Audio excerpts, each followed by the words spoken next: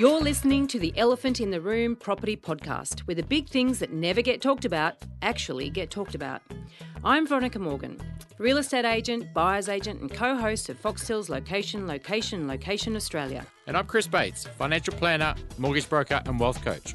And together, we're going to uncover who's really making the decisions when you buy a property. In this episode, we're going to step a little bit away from property and open up the discussion on share investing. We've got a pretty famous name out there on this podcast, and we're going to discuss three main points. What are the investment principles of the share market?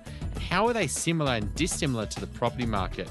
Should first home buyers and home buyers more generally look to use the share market to save more deposit? And finally, what are some of the alternatives that investors who cannot afford to buy investment-grade property, the only property we recommend, with share investing? If you're young enough, and we're talking people under 30 here, you can absolutely have a fantastic retirement by investing regularly in shares and probably property, but for my own, so without borrowing a cent. So I don't want people to finish this thinking, I'm going to find a way to borrow to buy some shares because that's the smart thing to do. It can be useful, it can be smart, it can be all that stuff. But if you start early enough and you save regularly, I had an old maths teacher who said if you put $1,000 away between your 80th and 30th birthday, you retire with $1 million. That's pretty compelling, right? Please stick around for this week's Elephant Rider Bootcamp. And we have a cracking dumbbell of the week coming up. Before we get started, everything we talk about on this podcast is general in nature and should never be considered to be personal financial advice. If you're looking to get advice, please seek the help of a licensed financial advisor or buyer's agent. They will tailor and document their advice to your personal circumstances. Now let's get cracking. When we were doing the research for our Fool or Forecaster report, we found a lot of parallels between the stuff that's written about the share market and property market commentary. There's also similar characteristics displayed by the investors themselves, those who invest for income versus those who invest for growth, those who stock pick and actively ride the market versus those who set and forget. They might pick an index fund and then leave it alone. Those wishful thinkers always looking for the next sure thing versus those who follow the value investing ethos. One big difference, however, is that the share market is so much easier to trade in and out of than the property market. You don't have to borrow money to play, you don't need to buy an entire asset, and you don't have stamp duty as a barrier to entry. In this episode, we want to better understand investment fundamentals as they apply to the share market. We're going to explore investment options for would-be property investors who can't borrow enough money to buy an investment-grade property. And we're also going to find out whether the share market offers a viable option for first-home buyers to save up their deposit faster. And to help us in this quest, we are joined by the Chief Investment Officer of Motley Fool Australia, what a great name, Scott Phillips. We're going to ask Scott to explain what Motley Fool does in a moment, but suffice to say that his passion project is explaining how people can use the power of investing to improve their lives. Thank you so much for joining us today, Scott. We're looking forward to learning more. Wonderful. Good day. Thanks for being with you. Scott, good to meet you. Thanks, Chris. Followed your work for some time, and it's always good to meet people that you respect. So, the Motley Fool, it's a cool name. How did you come up with that? Right, so 26 years ago in the US, the Motley Fool started by two English graduates, Tom and David Gardner brothers. And the Motley Fool in Shakespearean language is the multicolored court jester, so it's Motley and Fool, who can tell the king the truth without losing his head. So the whole business is exactly about that, trying to break through kind of what you guys do, right? The elephant in the room kind of idea, taking the basics of finance and investing and making it accessible for everybody else rather than pretending that it's only for the professionals and the high-paid high flyers. But the idea being that you can tell the truth to somebody who wouldn't otherwise want to hear it. Well, it's also, and also too, it's kind of nice not having any other conflicts of interest, right? We don't have my big investment banks. We don't have any, literally the only people who pay us, we get a little bit of advertising from kind of the Google AdWords type stuff. The vast bulk, 99% plus, comes from our members. If we do a really great job, they renew and hang around, which is great. If we do a terrible job, then we're getting a new job and I'm going to do something else. But either way, there's nothing I can't talk about, no issues I can't touch, no conflicts to worry about, no investment banking relationships, IPOs, any of that stuff. It's all completely up to us and we get to tell the truth basically because we can. And so what is the business model for Motley Fool? Just so, because some people probably wouldn't know about it, but what is it? Right. So basically we're a subscription investment advice business. So effectively members pay us an amount per year depending on what service they want to join. We have different services catered for different people. There's some high growth stock services and income services. There's portfolio services. So it's kind of a menu approach and our members pay us for advice on a yearly basis. If we keep giving that advice, they keep hanging around, we're good. That's pretty much it. We do have a money management business, a funds management business on the side called Lake House Capital.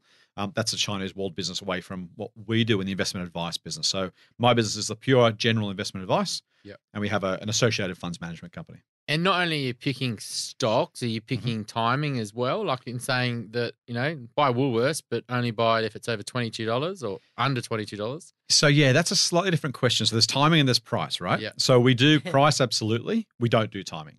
I have no idea what the market's going to do next, nor does anybody else. And if they tell you they do, either they're lying to themselves or lying to you or both. Oh, so you're not a forecaster? Yeah, funnily enough, no. And again, so, we talk about the things we're allowed to do and not allowed to do. If you're a big bank economist and someone says to you, what's the market going to do? Your job relies on you having an answer, right? And maybe you convince yourself that you know. Maybe you tell yourself, well, you don't really, but you should say something. I get to just say, I don't know. And in investment circles, particularly investment advice circles, most people say there's a dangerous 3-word answer, right? Because, well, hang on, what am I paying you for? And my answer is, well, I'm paying you for things I can do. You're paying me for things I can do, not necessarily things you want. And if there's a gap, I'm going to be honest and say, hey, here's what I can do for you. Here's what I know. Here's what I don't know. Yeah. So back to your point, Chris, yeah, we pick stocks. Most of our services pick stocks once a month, regardless of where the market's at, because our job is to beat the market over time. We don't worry about timing because who knows where the market's going next. Yep. We do, though, look at the price and say, is 20 or 22 bucks worth paying for Woolies? But that's a different question to, is it June or July or is it August or September? We're going to have a market crash or the market's up or down 5 or 10%. So you're basically valuing that company and saying, look, it's worth $1 billion, but you could buy it today for $800 million. We think that's a pretty good price. Spot on. And it's a good company long term. Spot on. Rather than saying it's going to be worth $2 billion next year, which is kind of more the forecasting of where it's going to go. Correct. And yeah, exactly. That's market forecast stuff, and no one knows, right? Like, when was the last time you saw a stock forecast? So there's going to be a recession in this time, and actually stick to it and be right. You guys have talked about before. I love your podcast, by the way. You guys have talked before about the fact that the forecast that's wrong every single year, and we talk about the broken clock phenomenon, right? Even a broken clock's right twice a day. Yeah. So there've been people who've been bearish on the market since 1979. They're still bearish, and every 10 years they get to say, "See, I told you I was right." And there's so much money lost preparing for the next crash. There's probably more money lost preparing for the next crash than in the crash itself. Yeah. And so investing through that, basically dollar cost averaging, which we can get to later without getting off too much of a tangent. Yep. I love that. That whole idea of, just investing regularly, sometimes put $100 a month in the share market, pick a number. Yep. Sometimes you get a lot of shares because the shares are cheap. Sometimes you get fewer because they're more expensive. Overall, you're getting an average price through the market cycle. That's a far smarter way to try and invest rather than pick the timing. So you probably don't go very well at financial advice conferences. I don't get invited to a lot of them, Chris. I'm going to tell you. It's funny because I have to laugh at myself, really. I was, starting in advice. I worked at a fund, a fund that picks stocks and, where the future's going to go. Got sold on what an investment analyst does and, and went down that process, realized investment banking wasn't for me, then went into financial advice and, everything I read was we knew where the world was going and we knew how to pick funds and we knew how to pick stocks. We knew how to build investment portfolios. We know how to rebalance. And it's all a lie. And, it's all there to sell a product, which is ongoing investment advice. You know it. And, it wasn't until I was probably about 4 years in, I started to realize I didn't know. And I didn't. And so since then, I've kind of said, those 3 words. I don't know where the world's going. I don't know where the best stock is. And, I don't focus on that from an investment point of view. I focus on the other, dollar cost averaging from a strategy. There's other things you can focus on and still get great results. You don't need to know where the world's going. And that's the good thing about investing. Well, it's called understanding the fundamentals, isn't it? Well, that's it. And you think about what a financial planner is good or should be good at and what they're paid for, what they should be paid for. They're very, very different things, right? So structure is super important, right? I'm not telling you guys anything you don't know. Structure is really important. Go and get a great financial planner to help you with the structure of your financial affairs, your insurances, your estate planning. You can do it a company or a trust or a personal name, a partnership. Those things are super, super important, right? And then on top of that, any big life change or life decisions, again, that's where the financial planners are really, really valuable. The whole idea of clipping the ticket on X% of your funds under management. I tell a story of my mum and dad 15 years ago. We were getting charged $7,000 a year in fees in total for a $300,000 portfolio, right? That's unconscionable. And so, and I'm sure the planner thought he was doing a good job and mum and dad thought he was doing a good job and the fees are all hidden in multiple lines of a statement of advice, so you rarely see it. The reality is what you're paying and what you're getting are 2 very, very different things. Well, fees are very important, in everything. So I mean, what's your view on kind of just low cost investing? Because, a lot of our listeners are younger listeners, and their property's definitely something that's suited more to younger people than older people. And they're looking to diversify out of property because maybe they're tapping out because their bank won't lend them any more money. They've got equity, or they haven't even got a property and they're looking to invest. Yeah. And a lot of them are, attracted to things like ETFs. And what's your view on those type of investing? Yeah, so look, I mean, the first thing I would say, and again, I'll give you guys a wrap for your podcast, the behavioral biases you guys talk about regularly are the same regardless of asset class, right? So the first thing is everything you've talked about over the last, what are we up to, 60-ish episodes, that's... You are a big fan. Oh, yeah. Those are really important. I didn't even know that when I invited you on. There you go. And they apply across all of the different asset classes, right? So the first thing is, understand that stuff about yourself. To your point, though, directly, Chris, or your question, I think ETFs are wonderful, wonderful investment opportunities because they're do-nothing investments. Hopefully you can regularly deposit into them in a lot of cases anyway. The fees are super, super low. We know so superannuation, for example, right? People don't think about it when they're young, as you say, but it matters by the time you get to 60, 65. There's up to 40% of your super balance can be eroded by fees if you compare the high-fee super funds versus the low-fee funds. Yeah. 40% of the final amount, literally, so the difference between $1 million and $600,000, just to pick two numbers, or $2 million and 1.2, can come out of it just because of the compound value of fees. We know that investment returns compound. Well, guess what? So do fees. And so, to your point, yes, absolutely. If you're just starting, ETFs are a wonderful place. No, I'm a stock picker, right, by trade. So I could come out and say, no, pick stocks. If you're just getting started, buy an ETF, buy an Australian ETF, buy a US or international ETF, regularly deposit into that ETF over time. You'll be very, very glad you did. Yeah, I mean that's so true, right? And I think that let's just explain what an ETF is for listeners because Perfect. because and I want to draw a distinction between an ETF investing in an ETF and investing in property in a minute, but please explain. Beautiful. So ETF stands for Exchange Traded Fund, and they can actually be lots of things. So we need to be a little bit careful. And I should have made that point when Chris, you asked the question. An ETF is any investment, any fund that happens to be listed on the ASX or another exchange.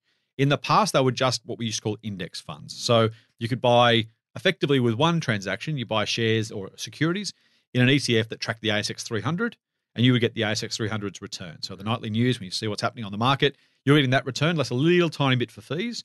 That was an index ETF or exchange traded fund. You're buying the market. Right. Now, there's plenty of others out there now. Any man and his dogs created ETFs for you. You can buy these leveraged bear ETFs, which means you actually make twice as much money if the market loses, but lose twice as much if the market gains. And there's gold ETFs, and there's all sorts of stuff around the place, right? So you've got to be a little bit careful when we just say ETFs are great because the ones we're all talking about, that we think we're talking about, are the index ETFs, and they're super, super important. So yes, an ETF, an exchange traded fund. In the old days, you had to send a check to a managed fund or to a fund manager. That guy normally, hopefully in the future, girls as well, invest that money on your behalf. And when you want the money back, you ask them for the money back. These days, you can do it using your broker, so CommSec or something else. And I have no affiliation with a broker for the record. But you can simply say to your broker, hey, buy me $1,000 worth of this index fund, and you're getting the market's return, less a little bit for fees. You can do it online. Exactly right. And you can buy Australia, you can buy international. And if we get to it in time, I'll explain why international is worth investing over Australia, at least in large part, which we might get to later. But yeah, so be diversified, grab an ETF, great way to get started. Yeah. And just on the distinction, one of the reasons we want to get you in to talk today, Scott, is because when you're buying property as an investment, you are generally only buying one. Most people, 73% of property investors in Australia own one. Right. So the odds are that you're only going to buy one. And even if you buy one now, hopefully you do really well, and then down the track you can buy another one. Exactly. So when you buy your first investment property or your only investment property, you are sinking all your eggs in one basket. So I don't want investors to be satisfied with just doing as well as the market. You know, when you are making one decision on one investment that is going to make a big, big, big impact on your future wealth, i.e., 10, 20, 30, maybe 40 years' time, because it's a long-term investment, you've got to choose an asset that you believe will overperform the rest of the market. That comes down to location, number one, but then within every location, you've got to choose the asset correctly. So it's a very, very, very delicate and involved process to choose that type of investment, which is one of the reasons my business exists, because it's so difficult. Right, totally. But when you're investing in shares, you don't have to put all your eggs in one basket, and certainly when you're investing in an index fund or an ETF, then obviously you're tracking whatever the rest of the market is doing. So you're not overperforming, but you're not underperforming either. And I invest in ETFs. So in some of my super is that's where I've allocated that.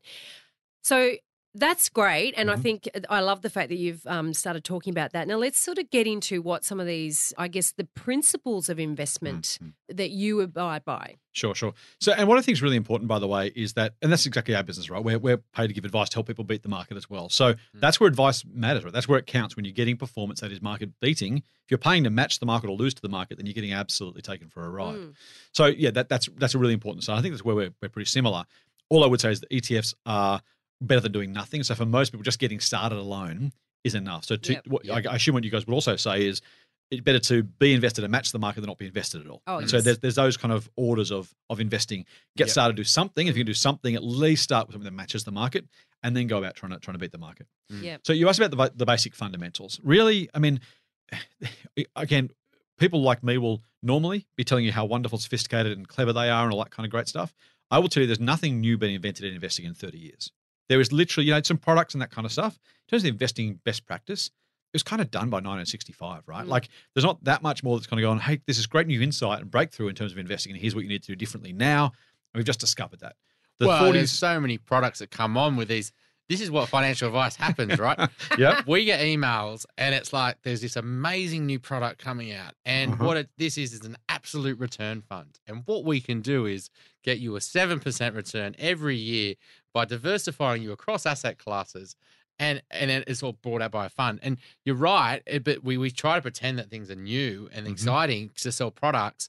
But really, the fundamentals are still the same. Same shit, different shovel. Yes. You got it right, and that's exactly right. And so to your point about that, there's a reason those people are called product manufacturers, by the way, right? The funds in the lingo, they're called product manufacturers because it's what they do. They kind of create stuff and say, how can we separate some people from their money? Yeah. If they don't like product 1, 2, and 3, let's create 4, 5, and 6 because they don't make money based on how much money you make, right? That's the key thing about these products. They make money based on how much you invest, not how well you do. Now, some have a bit of both, but when you're charging a couple of percentage points as the fee to start with, you don't really care how the fund performs, right? Other than you want to get more money into the fund in future. So it's that basic idea of how do I convince someone to buy what I'm selling rather than how do I design the very best product for that person? And that's just from the ETF and most of the managed funds. Now, some beat the market. And so, Veronica, to your point, there are some fund managers that are absolutely worth investing in. And you should, if they can continually beat the market, then they deserve their fees. But absolutely. Can they?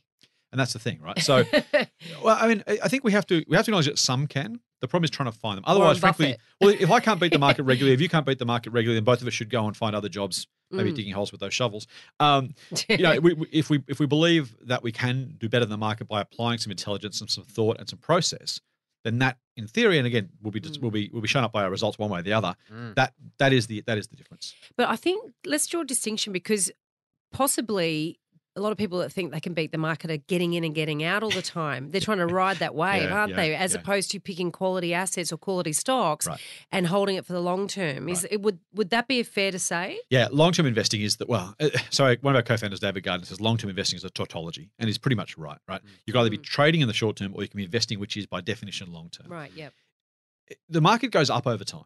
So generally speaking, if you're going to say where's the market going, 2 years out of 3, the answer is up. Yep. And so if you want to win a bet, back to your fools or forecasters, if you want to win a bet, say up because at least that way you're more likely not to win, right? You'll be right twice out of 3 times. Scenario, right? You're not playing 2 up. You're most likely it's going to go up, right? Correct. Because companies make more money by whatever percentage. Well, there is that. So yeah, look, and you need to be long. So you need to be long term. I don't know. Again, as I said, I don't know where the market's going the next 3 months, 6 months, or even 12 months. I've said to our members regularly, if I'm right or wrong inside 12 months in any stock pick, I'm just either lucky or unlucky. There is very little, because here's the thing. If you're trying to beat the market, then you're buying something the market doesn't agree with you on. Because if the market's already right, you're going to get the market return. So again, when you guys do property, if the house is already fairly valued, the unit's already fairly valued, then you're not going to be able to beat the market unless you manage to convince some sucker to pay well over the odds when you sell, and maybe that's part of it. But you want to buy an asset for less than it's worth, therefore the market's got to be wrong. Now, if the market's wrong now, don't expect it to realize it's wrong now and then be right tomorrow. It's not going to correct that error so quickly, right? Now, if you could be wrong, of course, but if you're right and the market's wrong, it's going to take time for that market to go, oh, yeah, no, we do like that company. We made a mistake there. Either the results came in or the pessimism goes away or whatever clouds that are kind of hanging over the investment thesis go away. That's going to take 6 or 12 months at the very least in most. Now, you can get lucky, but most of it's got to take 12 months at least for that to actually happen. So inside 12 months, who knows? If the stock's up 20%, you're not a genius. If the stock's down 20%, you're not an idiot. may well be both of those things, but not because of that. You've got to give it, and we invest for 3 to 5 years plus. In fact, 5 years plus is kind of the number that we try and use. Now, for many share market investors, that's anathema because they say, well, 5 years, what do you mean? I can buy and sell tomorrow and this afternoon, let alone, 5 and 10 and 20 months into the future. So, yeah, long-term investing is absolutely the heart of it. And the other thing is the business fundamentals. So we are what we say business-focused, long-term investors. But do you think, sorry to cut you off there, but do you think 5 years is enough for share investing? Because if you reflect on, I guess, different time frames of, 2002 to 2007, or I mean, that was probably okay, but, like 2008 to 2013, do you believe that 5 years is enough for investors who, want to make sure that their capital is protected, I guess? Yeah, great question. Long enough? So a couple of ways to answer that. Firstly is, when I talk about 5 years, I should have been clearer. It's the investment thesis to play out. Right. So not saying that everyone's going to make money over that time period arbitrarily and forever. There absolutely are 5-year periods where the market falls as a whole. Not very many of them for what it's worth and not by a lot, but there are absolutely those periods. So yes, you need to have a longer time period than that. But in terms of your investment thesis, if you're buying Woolly shares today because you expect that in future they'll be worth more, the 3 to 5 years plus is how you expect that thesis to play out. On a stock level. Yeah. Exactly.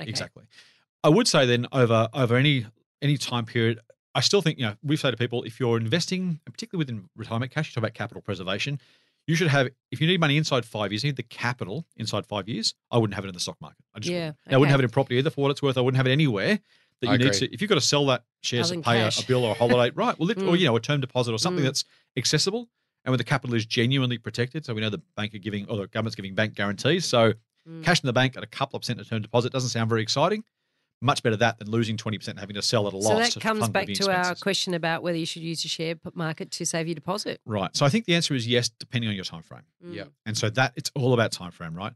If you have an absolute mandated endpoint, so you're going to start a family, you want to have a house in 3 years' time for the new family. At that point, you're definitely going to buy no matter what. Then absolutely not. Shares aren't the place for you could get lucky or you could get really unlucky. Yeah. Either way, you're not smart by doing it. You're not clever by doing it. You just got lucky. You got unlucky. Yeah. So inside that period, no.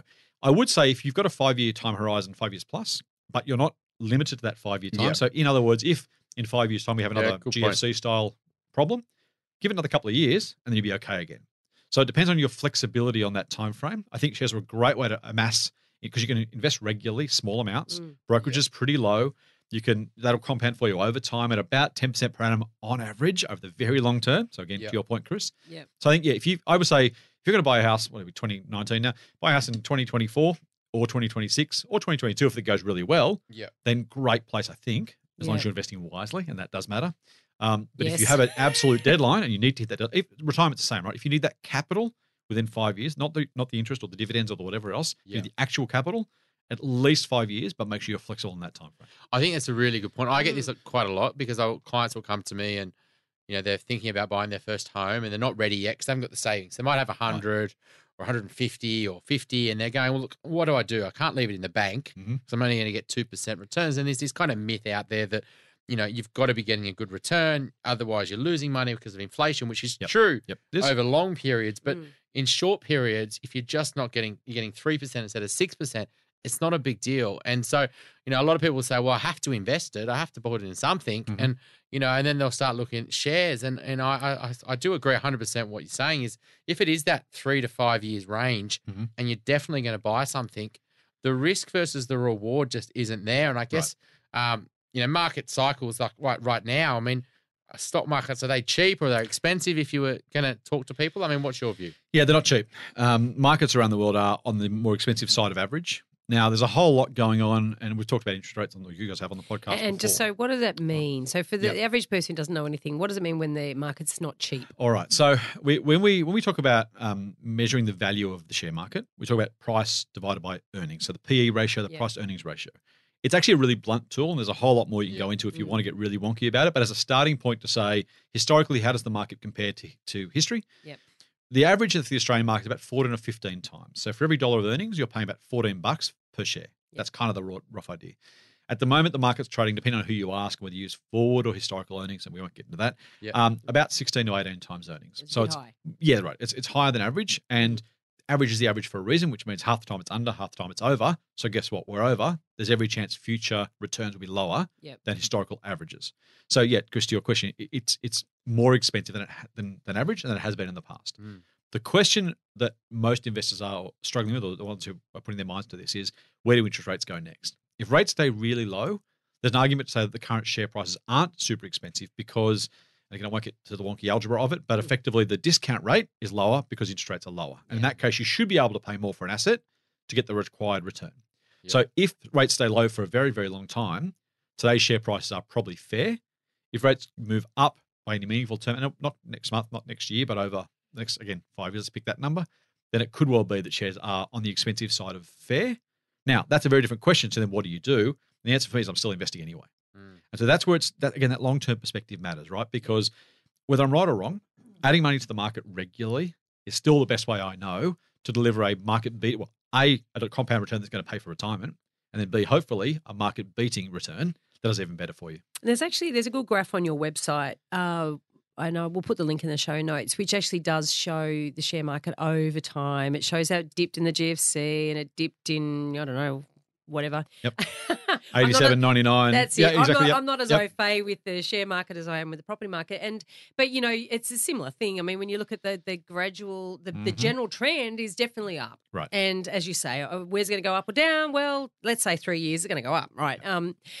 So that whole idea of forgetting what the headlines are saying, don't watch the end of the news where they have all the charts up. Don't be knee-jerking because the idea is if you're investing for the long term, it doesn't matter because it rolls out and you will do better in 10 years than if you didn't invest.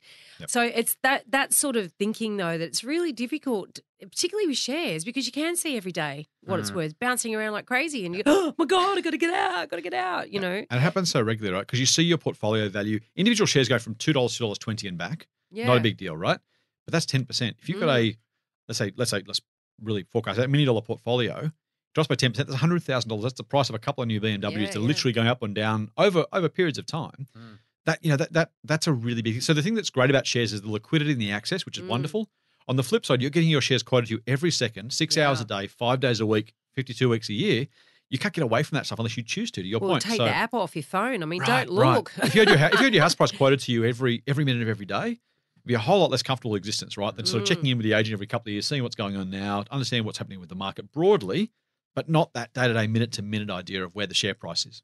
Can you tell us a bit more about kind of day traders? And, a lot of people, there's investing, which is investing long-term, which I agree. You turn the news off, you turn everything off, you invest on a regular basis, which is, now for our listeners, dollar cost averaging, which you've mentioned a few times, is an amazing strategy and everyone should invest that way for their long-term future. And just explain what that is then. Well, basically dollar cost averaging is you're entering the market on regular, frequency, whether that's monthly, weekly, quarterly.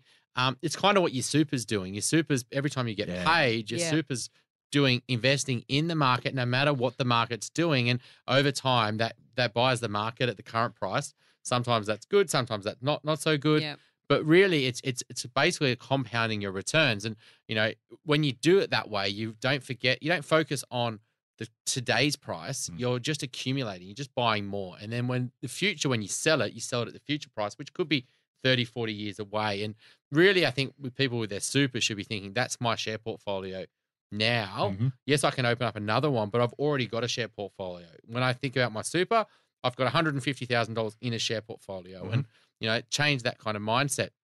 But do you think, though, with kind of your type of trading, though, when you're buying individual stocks, you can turn off from the news? Or do you think you need to be much more active in your approach because you're going from something that's ultra diversified to something that could potentially not be? Yeah. So you started by talking about day trading, right? So the first thing is we don't day trade. We don't, I can't, the shortest holding period of any of our recommendations would be measured in months and 99% of them in years. So literally that's our time frame, right? In terms of how we think about that question of individual stocks and how we think about the market, honestly, even the same thing. Because if I've looked at, and we'll use Woolies as a great example, right? Because it's a simple company that everyone knows. If I think about Woolworths, I'm thinking about what does their long-term future look like? Not how many exactly, but are they going to open more supermarkets or less? Or they're going to buy more poker machines. Right, exactly. Or they're going to have more grog shops, or are they going to have more whatever they are, right? And so, and what does food inflation look like? What does a competitive environment look like? The chance that any of that changes by any meaningful amount in a day or a week or a month or even a quarter is really, really, really low. So whether their sales growth is 3.2 or 2.8%, even on a 6-monthly basis, is not going to matter. Now, Yeah. over a couple of halves, you say, well, hang on, it's gone from 3.2 to 2.8 to 2.1 to 1.4. Gee, that's a trend I want to be mindful of. And that starts to become relevant. But I can't think of only in the case of a company announcement where they've come out and said, hey, we thought we were going to make a fortune. Now we're going to lose a fortune. The shares fall by 40%. You're like, okay, now I've got to do something. Yeah. But frankly, by the time that's done, it's in the share price already. You don't get advanced knowledge of that. People sometimes say to us, well, why didn't you guys know that? It's like, well, A, if I did it be insider trading, I'd go to jail. But B, nobody knew it. That's exactly the point. And so there's very little that can happen on nothing happens on a weekly basis other than those company announcements of earnings, which is February and August for most companies. That's when you should be paying a little bit of attention. Yep. And only just to make sure whether the general direction is right. If all this is growing and doing well, that's all you need to know. If all this is declining and doing badly, that's all you need to know, and you can make those decisions accordingly. It's incredibly, incredibly rare that your thesis is going to spin on a dime from this was the world's best idea, now it's the worst idea, or vice versa. Based on any single data point, or even a couple of data points, it's the trend that really does matter. And so it comes down to really being confident with the choice you made in the first place, right? And then you can sort of just go around, it's sort of like just checking is it on track, is it not on track? Totally. And then let it go. And particularly because the way we buy is we buy quality first and then try and get the best price we can, rather than buy cheap stuff that happens to be crap and hope it maybe is less crap in the future, because that's a really hard game to play. Exactly like my philosophy about buying property. But it's right, because not only does it minimize your downside, because if you buy a quality business, you're going to get surprised from time. Like there's always going to be frauds. There's always going to be surprises. Yeah. That's why you have, and to your point, about diversification, I want people to get to 15 plus stocks as quickly as they can. Don't buy 2 stocks, say that's my portfolio. Doesn't have to be an ETF, which is 300 or something stocks. But get to 15 or 20 companies as quickly as you possibly can. So if all these does well or badly, it's not going to have an outsized impact on your portfolio. So once you get to that point, then you can start to say, if you're buying quality businesses, and if they're quality because they've probably been around for a while, they're probably growing, they've probably got strong brands, they've probably got strong competitive positions, those things aren't eroded very quickly. Yeah, I mean, there is lots of research around diversification, where people believe that you need hundreds and hundreds of stocks. But, what are some of the foundations there? How many stocks do you start to become actually diversified? Yeah. Is it 30? Is it, because there's lots of, talk around, you can build a very diversified stock across lots of different industries with just literally 15 stocks, can't you? Yeah, so that's the thing. And this is where you start to, because if you're more too diversified, go and buy the ETF. Like at some point, if you're trying to diversify all that risk away, some people who worry about volatility, right? We know markets go up and down, share markets, that's what they do. If you're trying to get rid of all of that, then you're paying someone to take that away from you. Or in the case of diversification, you're diversifying, buying one of everything. Guess what? You bought an ETF. You spent a fortune and a whole lot of time doing a whole lot of worry and a whole lot of brokerage. You might as well bought an ETF to start with. So, and the other thing is, ETF, by the way, is not 4 banks, right? But I'm diversified. I own all 4 banks. Like, guess what? You're really not, because the risks are the same. Yeah. With the exception of the Royal Commission getting some banks a bit harder than the others, if there's regulatory change, if there's economic impact, all 4 banks are going to go the same way. And that is a sort of interesting thing about the ASX 200 versus the S&P 500 is that, the top stocks in the US are all technology and the top stocks in Australia are all banks. Like that's quite odd, isn't it? Well, that's a bit of sad, actually. I guess what does it say about what does it say about our investment in technology as a country? Well, it comes down to our housing market, unfortunately. It does in a lot of ways, yeah. It really, unfortunately, does. And this is, there's a lot of people who are property or shares. You're in the property camp or you're a share trader, and people who love shares hate property, and people who love property don't know about shares and they hate shares. And it's not really, you can't really be on either side. You really have to kind of be in the middle and need both, and they both have advantages and disadvantages. But a lot of the people who hate property and they're share traders, they think that the reason why they hate property is it's not productive investing. And because when you invest in companies, you create jobs, you create innovation, etc. And I guess, how do you feel about when you see the housing market and people just investing in housing just with this kind of blanket view that they'd never want to consider shares? Yeah, well, it drives me nuts both ways, right? I always say the same about shares, people not wanting property either. So I think what's really important here is people they absolutely feel like they need to be in one camp or the other, and then hate one or the other. I'll quickly touch on Veronica's point about the Australia versus the rest of the world. The Australian market, 55-60%, depending on the day, is banks and miners. Right? That's not diversification. And this is why I was talking about ETFs very early on, talking about international and Australian. Only just an Australian ETF is not diversification, unfortunately, because you're getting, $1 and 2 is in those 2 industries, which is not diversification at all. So if you're going to do it, buy an Australian ETF and buy an international one. Yep. So that's just to put that aside. Yep. In terms of the property shares debate, I think it's madness, because not all shares will do well, not all property will do well, and vice versa. And I think when you start to say to yourself, this asset class is terrible because you're actually closing your mind, which again, you guys talk about behavioral biases all over the time. that's the very story, right? If you can't think through where a property would be good and a share might be bad, or where a property might be bad and a share might be good, then you're not thinking properly. You're closing your mind. And not only is it you're missing opportunities, but frankly, if you start with that approach, you're probably missing something in your own preferred asset class because of that closed-mindedness. Yeah. You have to be able to say an asset is good if it does ... Now, depending on your personal circumstances, your goals, your objectives, it might be because it gives me good, strong tax-effective income, or because it gives me really strong capital growth, or because it diversifies my portfolio, or because of whatever. That's what's really important. I got to say, Chris, that whole productive companies thing, I think that's a huge furphy for most people. They believe it's true. And look, companies do employ people, absolutely. If you own 10 shares of Woolies and I buy your 10 shares of Woolies, I'm now a shareholder. Neither of us have created in that transaction any value for Woolworths at all. We haven't had to create a single job any more than if we traded share or traded a house between us, right? The company exists, yes. Someone at some point put some money in during an IPO, and that was absolute money going to the company. But if I'm just swapping assets with you, whether it's property, whether it's shares, no matter what it is, neither of us is creating jobs. As a quick aside, ethical investing, people say, I sell shares in BHP and I buy shares in Wind Farms Incorporated, right? Because it's more ethical. And they can absolutely choose to feel better about that. And that's not a problem. I have no issue with that. But they feel like somehow because I'm invested in one rather than the other, they're doing something for the environment. Well, newsflash, there's 10 shares of each no matter what you do. If you don't take part at all, those shares still exist. Whether you own them or don't own them, whether you own the property or own the shares, it doesn't change what the companies do.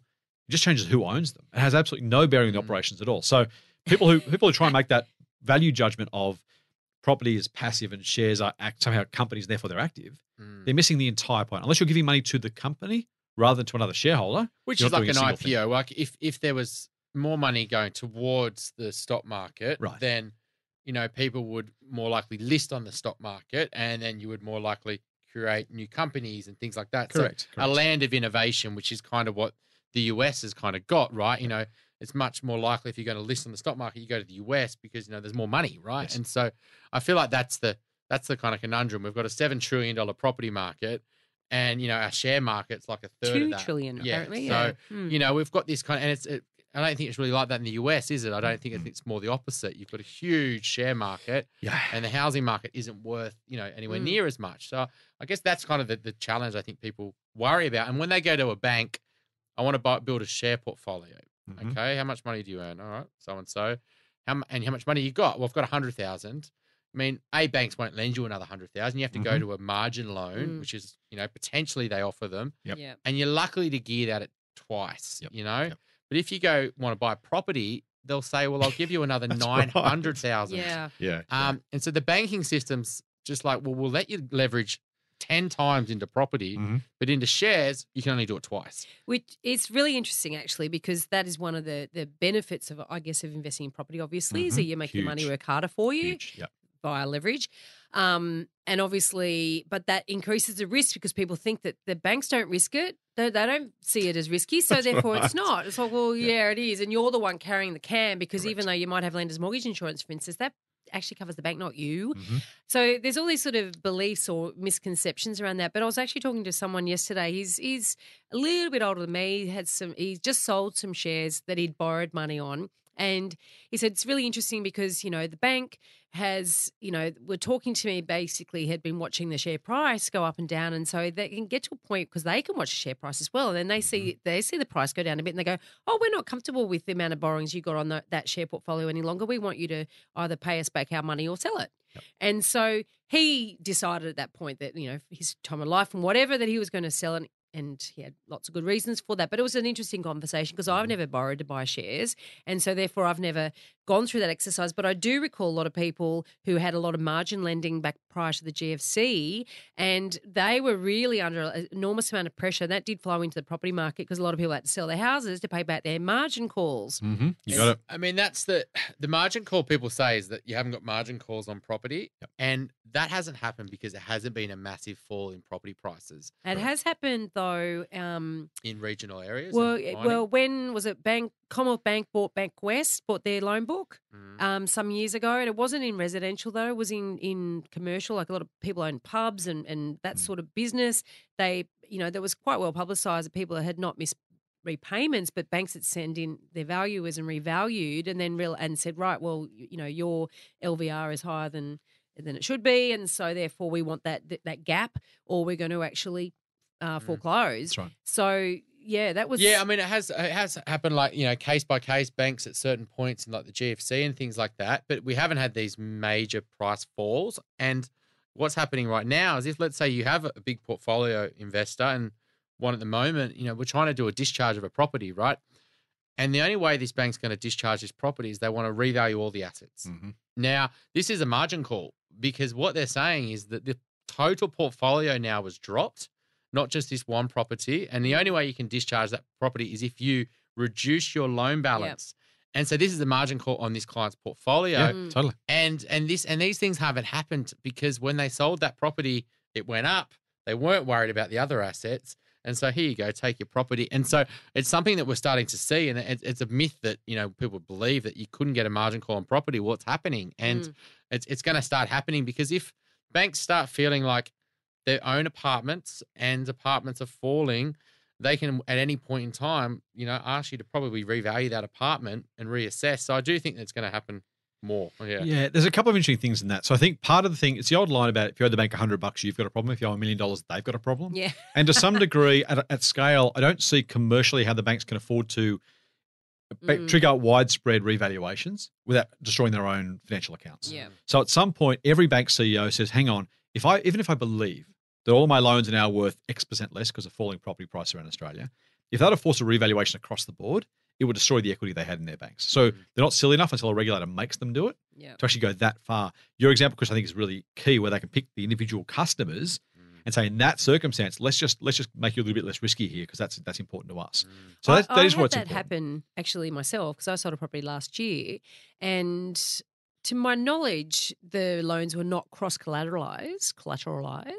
They shouldn't have been anyway, because anyway, but the point being, they came back and said, right, we want you, rather than giving you cash, we want you to reduce this loan. And they earmarked one of my loans and said, we want you reduce that by X.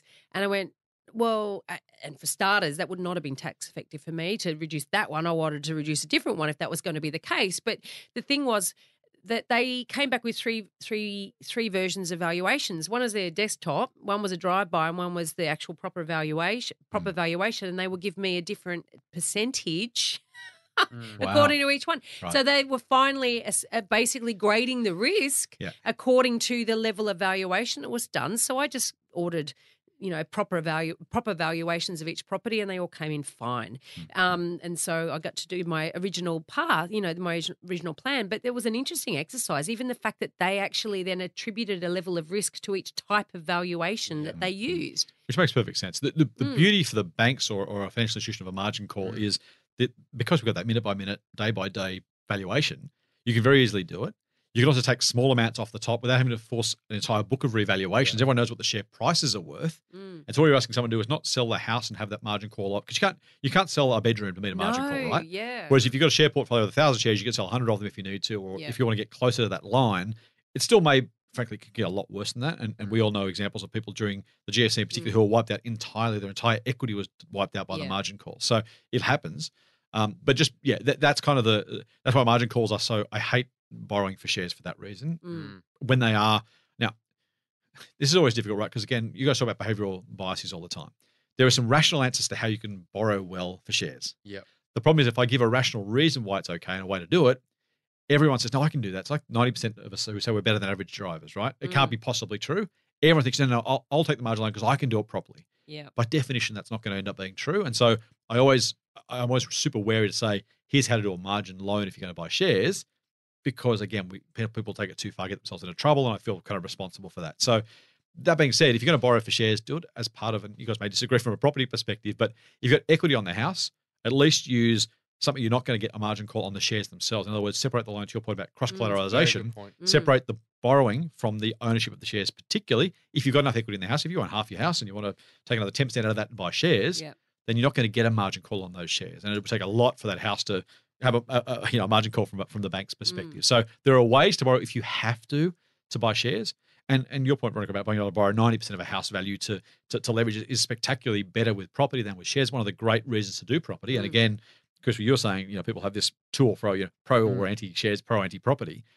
That's where a lot of share investors should be thinking, well, hang on, to make my $100,000 work harder, if I can borrow 7, 8, 9x versus borrowing maybe half again, or maybe double if you're lucky, Yeah. it's a very, very different outcome. And the gain you need on property is much, much lower from an equity perspective, Yep. rather than the purchase price perspective to actually start making money. I mean, it's really good advice strategies. You're giving away all the good advice tips here. Yeah. But I mean, you're right. So definitely, if you are going to buy shares, you've got 50 grand in the bank. Really, if you have a home loan, it should be in an offset account. So Correct. that's a mistake sometimes people make. But then they say, well, I'm only getting 3% in my offset account, or 3.5% offsetting my mortgage. I can do better than that in shares. And they don't realize, well, they shouldn't be using their cash in their offset account. They should just borrow $50,000 against their equity Correct. to buy those shares.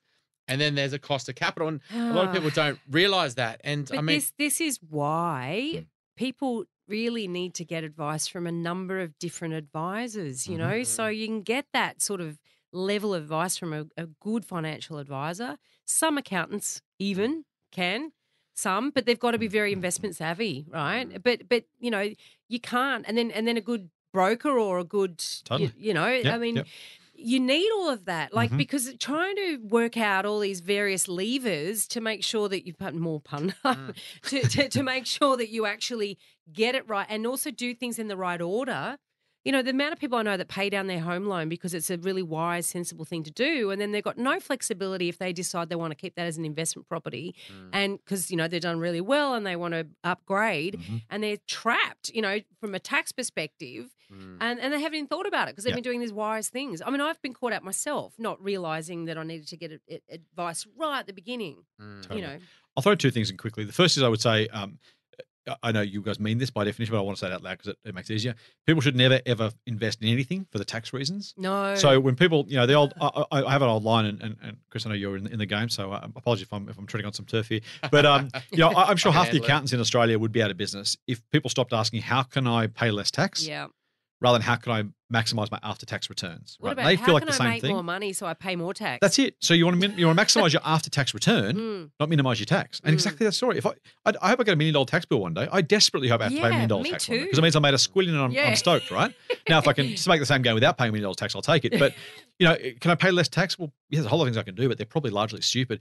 Bloody car leases and that sort of stuff drive me bananas, because people, someone says you can save money on tax by taking out a new car lease. Well, if you're going to buy a new car anyway every 3 years, then okay, fine. But don't be fooled into taking an action just because of the tax saving. Yeah. It's going to cost you money in the long run. Maximize your after-tax returns is the only way to approach it. So that's really, really important. Yep. car leases are, I love all these things. Car leases, I agree. They, you really, they're a product that's sold, and people self-justify a car lease because I save on the tax. Yeah, no, exactly. You're not saving on tax. You're actually losing money, and you're claiming some money in tax. I justify my car lease because I'm a petrol head, and I that's like great. to be sustainable in other ways, but it's just, for me, it's just a luxury. Totally. And if you're going to have a new car every 3 years, use the tax effective. That's exactly. Yeah. So you're maximizing your after tax returns in that sense, because I'm going to do it anyway, so I might as well save tax doing it, right? Exactly. But just to do it the other way around, which is how can I pay less tax? Well, actually, if you do these things, you pay less tax. Oh, it's like negative gearing. I mean, I know can pay less tax. That's all right, but you lost money, you moron. If you Exactly. bought brand new, you lost even more money than you realised. Just quickly, secondly, the other thing I wanted to say was that for all of the borrowing stuff, if you're young enough, and we're talking people under 30 here, you can absolutely have a fantastic retirement by investing regularly in shares and probably property, but for my own, so without borrowing a cent. So I don't want people to finish this thinking, I've got to find a way to borrow to buy some shares, because that's the smart thing to do. Yeah. It can be useful, it can be smart, it can be all that stuff. But if you start early enough and you save regularly, I had an old maths teacher who said if you put $1,000 away between a year, between your 80th and 30th birthday, you retire with $1 million. That's pretty compelling, right? That's pretty. It is. There was somewhere I read something about $1 a day from the day you're born. Yep. Something. By the time I don't know, I can't remember. By the time you're 47, you have $1 million or something like that. $1 a day from the day you're born. I mean, that's the best gift that anybody could give their right. kid. And so you have to borrow a cent to do it, right? So now the people listening to us who are 38, 45, 72. So people are in different circumstances, but I just want people to know that if you're young enough and you start, or you can put enough away. You don't want to. Ideally, you don't have to rely on the kindness of strangers. In other words, if someone's going to call you a loan, you're always at the mercy of that person who may or may not call you a loan. If you can get away without it, then take it. Yeah. If you want to or can or need to to borrow, then by all means do it, but do it responsibly. So we've mentioned behavioural biases quite a few times in this episode, and back on the people who are just thinking they can become share traders and they start reading about things. What are some of the big behavioral biases, because, it'd be good for us to talk. We've talked down a property side, but we haven't talked about on actual, when you're doing share trading, what are some of the big ones that we all fall for that, unfortunately, we're just going to be guilty of? So a couple of things. First thing is believing you're smarter than everybody else, right? So you talk about shared traders, and I try and differentiate between traders and investors, right? So if you're investing with less than at least a year in your investment thesis, it's a zero-sum game. Right? Over the long term, we know shares rise. So if you're an owner, if you're long shares, you're much likely to do better rather than worse because the market grows over time. If you're trying to trade over a short-term time period, you're betting against somebody. Currency is even worse, by the way, and CFDs don't even talk about it. But if you're buying shares today with the hope of selling them in 2 months' time, you're betting against someone who's doing the exact opposite, right? That's the trading kind of subset of the market. So, and you have to believe that you're smarter or better than somebody else. And guess what? If you're trading short-term, you're betting against computers and algorithmic trading, high-frequency trading. You are not going to beat the computer. I don't care who you are. Unless you've got the fastest computer in the West, you're not going to beat those guys. So the shorter your time frame, the less likely you are to actually make money, notwithstanding short-term capital gains tax plus the brokerage cost of actually making the trades in the first place. Short-term trading is for mugs. Some people get lucky because if you toss a coin 100 times and everyone does it, someone's eventually going to toss heads 100 times, just law of averages. Doesn't make you smart, just makes you lucky. So don't trade, don't think you know better than anybody else. Then it goes back to the same biases that you guys, again, talk about all the time, right? Probably the key one is anchoring. So I will sell when, and it's normally either when it gets to a certain price, or if they're losing money, I'll wait till I make my money back and then I'll sell. Yeah. Well, guess what? Shares don't have to come back to the price you paid. They don't have to get to the target price you set. That's a really, really big one that most people struggle with. The other one is that really key share market one that kind of, it's that the stuff everyone hears of, you can't go broke taking a profit. And you know what? Literally, is it true? Absolutely. But if you sell that with a 10%, if you sold Amazon after a 10% gain and it's now up 20, 30, 40, 200 fold, guess how much money you've left on the table by trying to lock in a profit? And that whole, air quotes, lock in a profit thing is just a real mistake for most investors, because if you're right, if the market does rise, and B, if you've done your work right to buy the right companies at the right price, Warren Buffett, the world's greatest investor, says that time is the friend of the wonderful business, the enemy of the mediocre. If you buy the right business, just leave it alone. Give it time to prove you right, rather than trying to be too clever and take money off the table too early. Yeah, so that's it is. Like, they're both really big biases. And I think that, we do feel guilty. You buy a share for $100 and it drops to $90. Something's not right here, right? It's not exactly good. Now, you stick to your thesis. Oh, it's still a good company. It'll come back. Drops to 80. Right. And then you freak out. So you've gone past that comfort point. That's right. And you're like looking at your loss now and you're like, I need to get that money back. I can't lose money. Loss aversion. Get the app off your phone. And really, really, and if it's not a good company, sometimes the best thing to do is to cut your loss and to run. Right. And so you've made a bad call. Let's get out.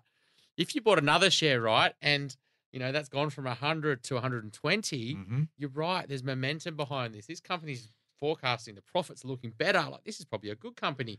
And what a lot of people will do is they'll sell the $120 share to bank their profits. I feel good. And then the $80 share, they're keeping hold of it. So that's disposition. You're right. Yeah. In the colloquialism, it's watering your weeds and cutting your flowers. So it's exactly the wrong thing to do, right? You shouldn't be. It's the other way around. You're hoping those companies are doing well. Let them grow. Let them bloom. Let them do their thing. So you're exactly right. And it is disposition effect, as you say, Veronica. That's the key thing for most investors, is trying to separate out the price you paid. One of the best pieces of advice I've ever heard is set your. Most of our brokerage accounts are online. They have your costs there. You can normally overwrite them. Set them all to zero. Just forget about the price you pay, because it doesn't matter anymore. Whether you paid $1 or $100 or $1,000 for shares doesn't matter. They're only worth on the market what they're worth today, and the future value is only what they're worth at that point. What you paid or someone else paid yesterday or a year ago or 10 years ago is completely irrelevant to what you should do from here. The only question from here is, and one of the great ways to think about share investing is to imagine your entire portfolio was liquidated overnight, every night. So you start the next morning with cash only. What would you buy? Now, I'm not saying do it because it'll kill you in brokerage and capital gains and tax. But if you think about just purely, just because you own it today doesn't mean you should own it tomorrow.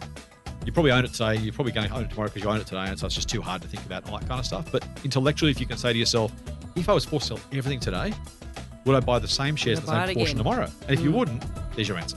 Yeah, it's a really good litmus test question. Yeah.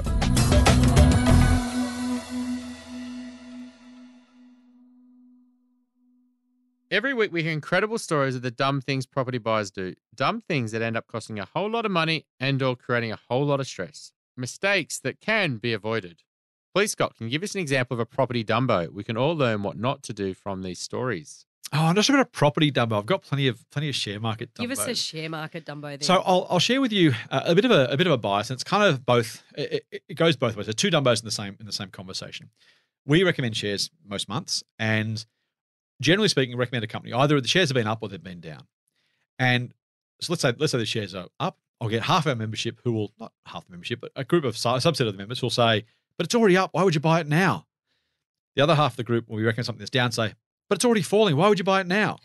And so the answer there is kind of that idea of, again, it's a bit like we were just talking about the price that you're paying and how much you're getting out of it as a result.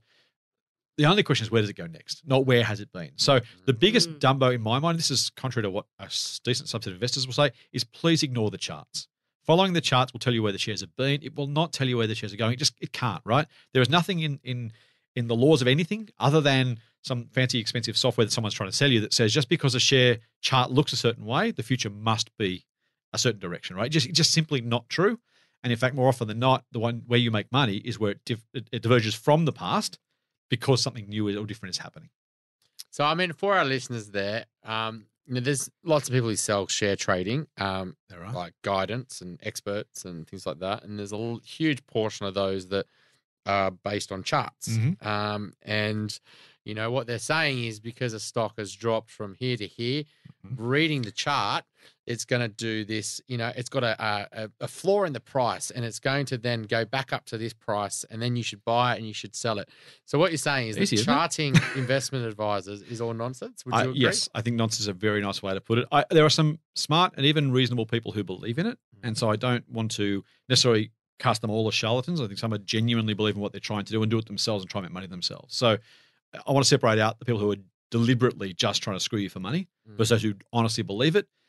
But if you can show me where it says anywhere that just because a particular piece of paper has some squiggly lines on it, that therefore the next move must be either up, down, or nowhere, I don't know how that can be logically true by definition. There is an element of it has to see the behavior of crowds and saying that in the short term this might happen next. But again, if it was the other thing here, if short-term trading, again, it's a zero-sum game, right? So if everyone knows that already, then there's no opportunity left. And if no one knows that, then there's plenty of opportunity, but you can't be both. You can't have the charts and be right often enough, and everyone's doing the same thing. Otherwise, by definition, it competes itself away. It's remember the old January effect? So the January effect so that shares should go up in January, right? Happened 10 years out of 11 or something. Everyone got onto that. And then it became the Santa Claus rally because everyone bought in December to get ahead of the January effect. And now we're seeing buy in November to get ahead of December to get ahead of January. And so at some point, those upsides get competed away. Yeah, well, I mean, I sold all my shares yesterday. It was the 2nd of May today. Oh, there you go. Because Sell in May and go away. The other one is you buy. Yeah, exactly. You buy in May and they sell in May and go away. Yes. So come back on St. Ledger's Day is the UK origin of that one. So I mean, you're so right. I mean, there's so many things that with share trading and behavioral biases that just kind of get in the way of the fundamentals, which is buying the good companies, holding them a long time, reinvesting your dividends. Is there some other tips, from a share point of view that you say, look, if you are going to do it, do X, Y, Z, Yeah. So really, really simply, work out how much money you're going to save when you get paid. Put that in a separate account, either when you get paid or even better. Exactly. Get your employer to put it in a separate account for you if you can, or do it automatically. Put that money in a separate investment account. Don't touch it for anything. That's money's gone, right? Pretend it's like soup. You just can't get to it. Yep. Can we just stop there? Because that's another really, there's so many good little strategies here. When you said that, just gloss over it. Tell your employer to put it into a different account. Yeah. Why would you do that? Well, because you never see it. Yes. And you've actually just paid yourself less. So You instead get of used to earning, not having it. yeah. Correct, And correct. so, especially when you get pay rises, this is an amazing thing to do because you're already comfortable on your current living standard. Right. I've already got enough money. I'm paying the bills. I'm having a good life. We hope they are. Well, yeah. And you don't get this lifestyle creep, right? Correct. And That's you're on this huge, treadmill. huge. And so if you do get the pay rise, I didn't get a pay rise. That's gone into my investment account. That's gone into my mortgage offset. That's gone into my super. And that's an amazing strategy to do. And the reason why is it's just plays into our behavioral bias. It's in the account. We're more likely to spend it. So that's pre-commitment, right? So the single best way to avoid behavioral biases is pre-commitment. Yeah. So future Scott is going to make some silly decisions unless I stop him doing it now. Yeah. And the way to do it now is say, I'm going to take that money, as you say, Chris, take it out now because I believe that $100 when I get paid, I'll try not to spend it. In fact, I'm sure I won't spend it. And at the end of the week, I'll definitely put it in the investment account. I'm sure I'll remember to do that. And I'll definitely invest it because I'm sure I'll remember to do that as well. And life happens, right? It just happens. So pre-commitment is the best goal to avoid. So put it in a separate investment account. Invest it regularly as you can afford to. And if you're a share investor, try and keep your brokerage to less than 2%, ideally less than 1% if you can get away with it. Now, CommSec, I've mentioned them before. I have no relationship again. I said I'm a customer. If you're buying less than $1,000 of shares, they'll do the trades for $10. So you buy $990 worth of shares, you're getting for less than 1%. If you're saving $100 a week, every 10 weeks, you're going to go and make a trade. So a couple $100 a week, you're doing it almost every month. Do it regularly, and that's the dollar cost averaging, Chris, that you've talked about a couple of times. That's the very best way to do it, either an ETF directly or just whatever your favorite share is right now. Pick a company and try and build out that portfolio over time. So regular, create a habit. So pre-commitment on one hand, habits on the other. You can get those two done. That's 90% of the battle. Again, running your point earlier, we want to beat the market. We all want to beat the market. But if you do nothing other than beat yourself by taking away the kind of monkey parts of our brain, or the elephant parts of our brain, and just focus on the stuff you can do. So pre-commit and make a habit of doing it. Even if you lose to the market over 45 years of investing from 20 to 65, you can have a squillion. You can afford to lose to the market by a couple of percentage points and still have $1 squillion by the time you retire. If you just do that, if you do it really well and beat the market, you can have multiple, literally because of the way compound work, multiple times that. But either way, it's getting the behaviors and the habits right. The rest looks after itself. And this is the thing that's interesting for me is that, there's all these talk about short-term gain and all I've made a mozza doing this, or you got to buy these shares because they're going to go up overnight or whatever. All this sort of short-termism and trading and speculation and everything. And that sounds so much more sexy. And same in property spruiking, just quietly. But how boring is it in 10, 20, 30 years' time? And I look at my balance and I go, Jesus, where did that money come from? I don't know. It just came from a little bit of discipline, some wise decision, a commitment, some discipline.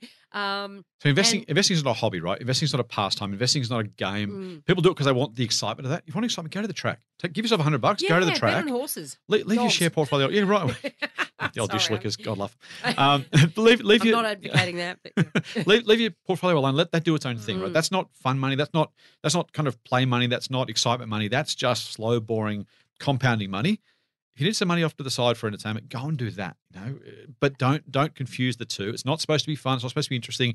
The investment landscape is littered with some of the listeners will remember the graphene craze, right? Graphene, this particular mineral, was supposed to be the next best thing for everything. Lithium was one after that, right? Because everything's going to be electric cars. So lithium company's going to make a squillion. That hasn't happened either, by the way. The gold bugs. Right. The hot stock, the hot idea, the hot trend, the hot money. Bitcoin. Right. These are exactly the examples of people see it start to go up. And you know what? Again, talk about biases. We all want to believe that it might be true because I think it's Charlie Munger, Warren Buffett's sidekick, who says the very worst thing for investors is when you see your neighbor get rich. Because that's when you start to think, I can do what he's doing too. Wonder what he's doing or she's doing. I'm going to go and chase that thing. But who catches the bag in that situation? Who's the one who takes the biggest fall? It's the ones that are in last. It's the ones that finally say, this is the 2007 thing, right? So we had some people I spoke to at the time and subsequently who were not share investors, right? 2001, they didn't want to invest in shares. 2003, they didn't invest in shares. 2005, they didn't invest in shares. 2007, they finally went, I'm sick of seeing so-and-so get rich. Okay, right, I'm ready to do it. In fact, I'm going to sell my house or my property. I'm going to pile all on the shares because finally I see the market's going up. And then guess what happens? The GFC happens. Now, fast forward 10 years, and we talked about the market looking a little bit more expensive than average. If you're invested now, stay invested, right? If you're invested in 2007, stay invested because when your dollar cost average in 08, 09, 10, 11, 12, you built that portfolio and you've done very, very well. Yeah. But those people who will finally succumb to the fear of missing out, the FOMO effect, will finally jump in almost entirely at the wrong point. When your cabbie's giving you stock tips, is the old saying. Yeah. That's when you've got to be really, really worried because that's when everyone's given up any sort of conservatism and everyone's joined the party. And that's 1999. That's 2007. When everyone's in, no one's thinking. And I guess the hard part is that, the people who have entered there, are the ones who see the biggest paper loss, and they're the ones who, unfortunately, are much more likely to sell when they hit the bottom. And so and they swear off the market. I bought in 07, I sold in 09, and I knew I shouldn't have invested in shares. It's a terrible thing to do. Not only did they sell in 09 at the worst price, they then stopped investing When if they'd Yeah. invested in 9, 10, 11, they would have made their money back and then some. Yeah. I was right all along. Exactly. Yeah. Yes, exactly. Yeah, it's the greater fool theory, and and there's a lot of people who can make money out of this greater fool theory as well. It's the people who made money in property in Hobart, let's call it, right? They knew that, so they bought pre-Hobart. They knew that the cycle of this, and they jumped in, they jumped out. Unfortunately, a lot of people are going to lose in Hobart. As an example, the people who bought in the last 2 to 3 years. The people who made money probably bought 4 or 5 years ago and have sold. Yeah. And what you're going to see now is the people who bought in these cities went there for these growth returns, and Hobart's just going to tick along now and probably not do much, as an example. Not picking on Hobart, but yeah. It's the most recent example. Because they're just, I guess, the people who have kind of got the property at the end and now going to get, underperforming, huge opportunity cost in returns because they just chased that dream. And, so it happens in every asset class. Every mining town is littered with the debris of people that got in too late. So much for 20% yields, right? Yeah. Well, listen, on that note, thank you so much for joining us, Scott. This is fascinating chat. It is great to meet like-minded individuals, I mean, I actually And hadn't realised there were non-like-minded. that many. What was that? And non-like-minded for confirmation bias. Well, I was about to say, and in many surprising ways, so I didn't necessarily, we certainly didn't invite you because we thought, he's going to say all the things we agree with. We invited you because fundamentally a lot of people get into property because they think that's the only and the safest way to invest. I actively disagree with that. I actively think that only a very small portion of property in Australia is investment grade. And so your own home is a different thing. So in terms of investment, if you can't afford to buy an investment grade property, then there are other options to make money. And that is why we want to get you on board so that we can have a bit more of an understanding of what else is out there. 100% for our listeners. I mean, I just had a client this week, he's got $1 million share portfolio and says he wants to sell that and he wants to get into property and he wants to build, a property portfolio and live off the rental income and things like that. And I'm like, no, you're doing the right thing. If you want income, stay with the shares, keep the flexibility, get your dividends, reinvest your dividends if you don't need it, etc. It gives you so much more options than going and buying property, which is a very low yielding asset generally. You got to pay strata, you got to pay insurance, you got to pay maintenance, etc. So, and it's at different ages as well with shares. If you're 58 and you're looking to retire in 6 years' time and you want to go and invest and you've got equity, maybe, property's not the right idea, maybe your time frame's just so short that, it's just not worth it. Not if you live to 100. Well, everyone's negatively geared through retirement. Yeah, but who said they have to borrow that much? Like, if they got a lot of equity, it's good. Well, you can equity at this age. I'd probably be buying shares, to be honest, because at this point there, when you get to retirement, if you buy a property and you're 58, you can't sell the bricks. But if you buy $1 million share portfolio, you got a big holiday, go on one of those $100,000 cruises. Well, sell a bit. People live different things, but you sell your shares down over retirement, and I guess at different ages you've got to be really careful that the right asset you're buying is going to suit where your drawdown's going to be, etc. So great last point there, Veronica, about living to your 100, right? Most people say, I'll invest till 65 and then I'll do something different. The reality is you should be investing right through that period. And again, the 5-year time, that's why I said very early on, I talked about the difference between capital and the income from it. Even with shares, with property, with anything, it's a question of, do you need the capital? If you don't, you can afford to have that volatility of share prices, for example, or property prices. If you're living off the income, if you have a dead due date at some point, I need to have the cash out by X, that's when the capital value matters a heap more. And capital preservation, you mentioned that earlier as well, and I think that's really important for people to understand, is that fundamentally if you're investing $100,000, for argument's sake, you want that $100,000, well, it's got to go up with inflation for starters. That's capital preservation, right? So it keeps its value at whatever the value of money is at any future point, and then obviously providing income and growth on top of that. Correct. So, anyway, look, this has been fabulous. Thank you, really guys. Appreciate your time. Thanks for inviting me. We want to make you a better elephant rider, and this week's elephant rider training is... we talked with Scott about the disposition bias, which is really, in layman's language, knee-jerking, another word for knee-jerking. And the same thing happens in the property market, in particular when you've got a lot of negative headlines such as we have at the moment. And I talk to a lot of people about property every single day, day in, day out, and the amount of people that ask me, should I be selling now? And I'm like, well, why? And well, because prices are falling and they haven't bottomed out yet. I'm like, yeah, but if you look at a long chart for how Sydney, in particular, prices go over time, they don't fall forever. And if you're living in your home, for instance, don't play games with your own home. Don't be selling out now because you think that, the market is further to fall and you want to buy back in at some future point. So, this idea of selling a good asset because of, all the negativity out there is something that really you need to stop and think about. However, if you do hold poor quality assets and they really aren't going to be great in the long term, then think about selling it even though the market is falling. Because if you buy, for instance, an investor stock, and I differentiate between investor grade and investor stock. So investor stock is a sort of property that's been built or marketed specifically to investors. There's not a multifaceted buyer pool that are interested in it. It's just for investors. And really that is not going to be changed in the foreseeable future. Then you could be sitting on continued loss making or lack of any growth for the foreseeable future. And if you have that type of property, then it's time to really cut your losses, I think.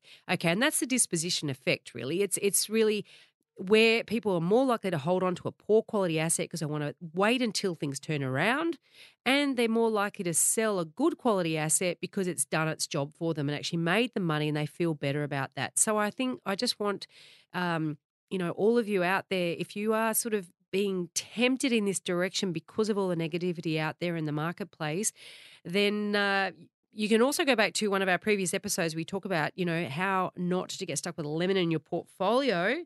There's a great resource for you. We'll put the link to that episode in the show notes so that you can link straight back to it. But the thing is really understanding the caliber of your asset. Don't knee-jerk and sell a good asset just because the headlines are bad. Things will not be bad forever. They will turn around. And if you have a poor quality asset, yes, seriously, think about selling it. Join us next week when we interview Australia's first female professor of property, Sarah Wilkinson from the University of Technology in Sydney.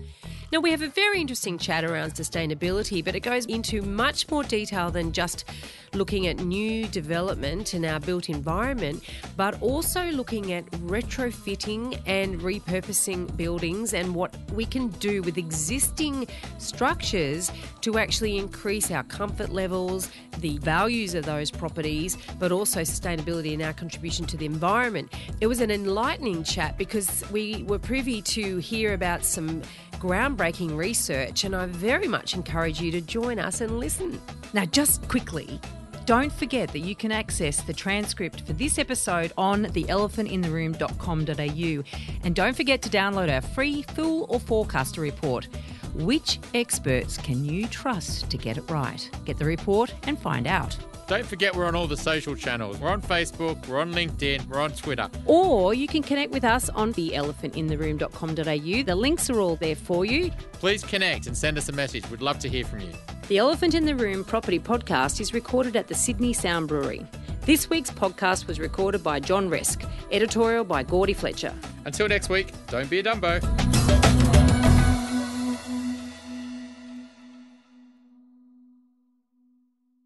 Now remember, everything we talked about on this podcast is general in nature and should never be considered to be personal financial advice. If you're looking to get advice, please seek the help of a licensed financial advisor or buyer's agent who will tailor and document their advice to your personal circumstances with a statement of advice.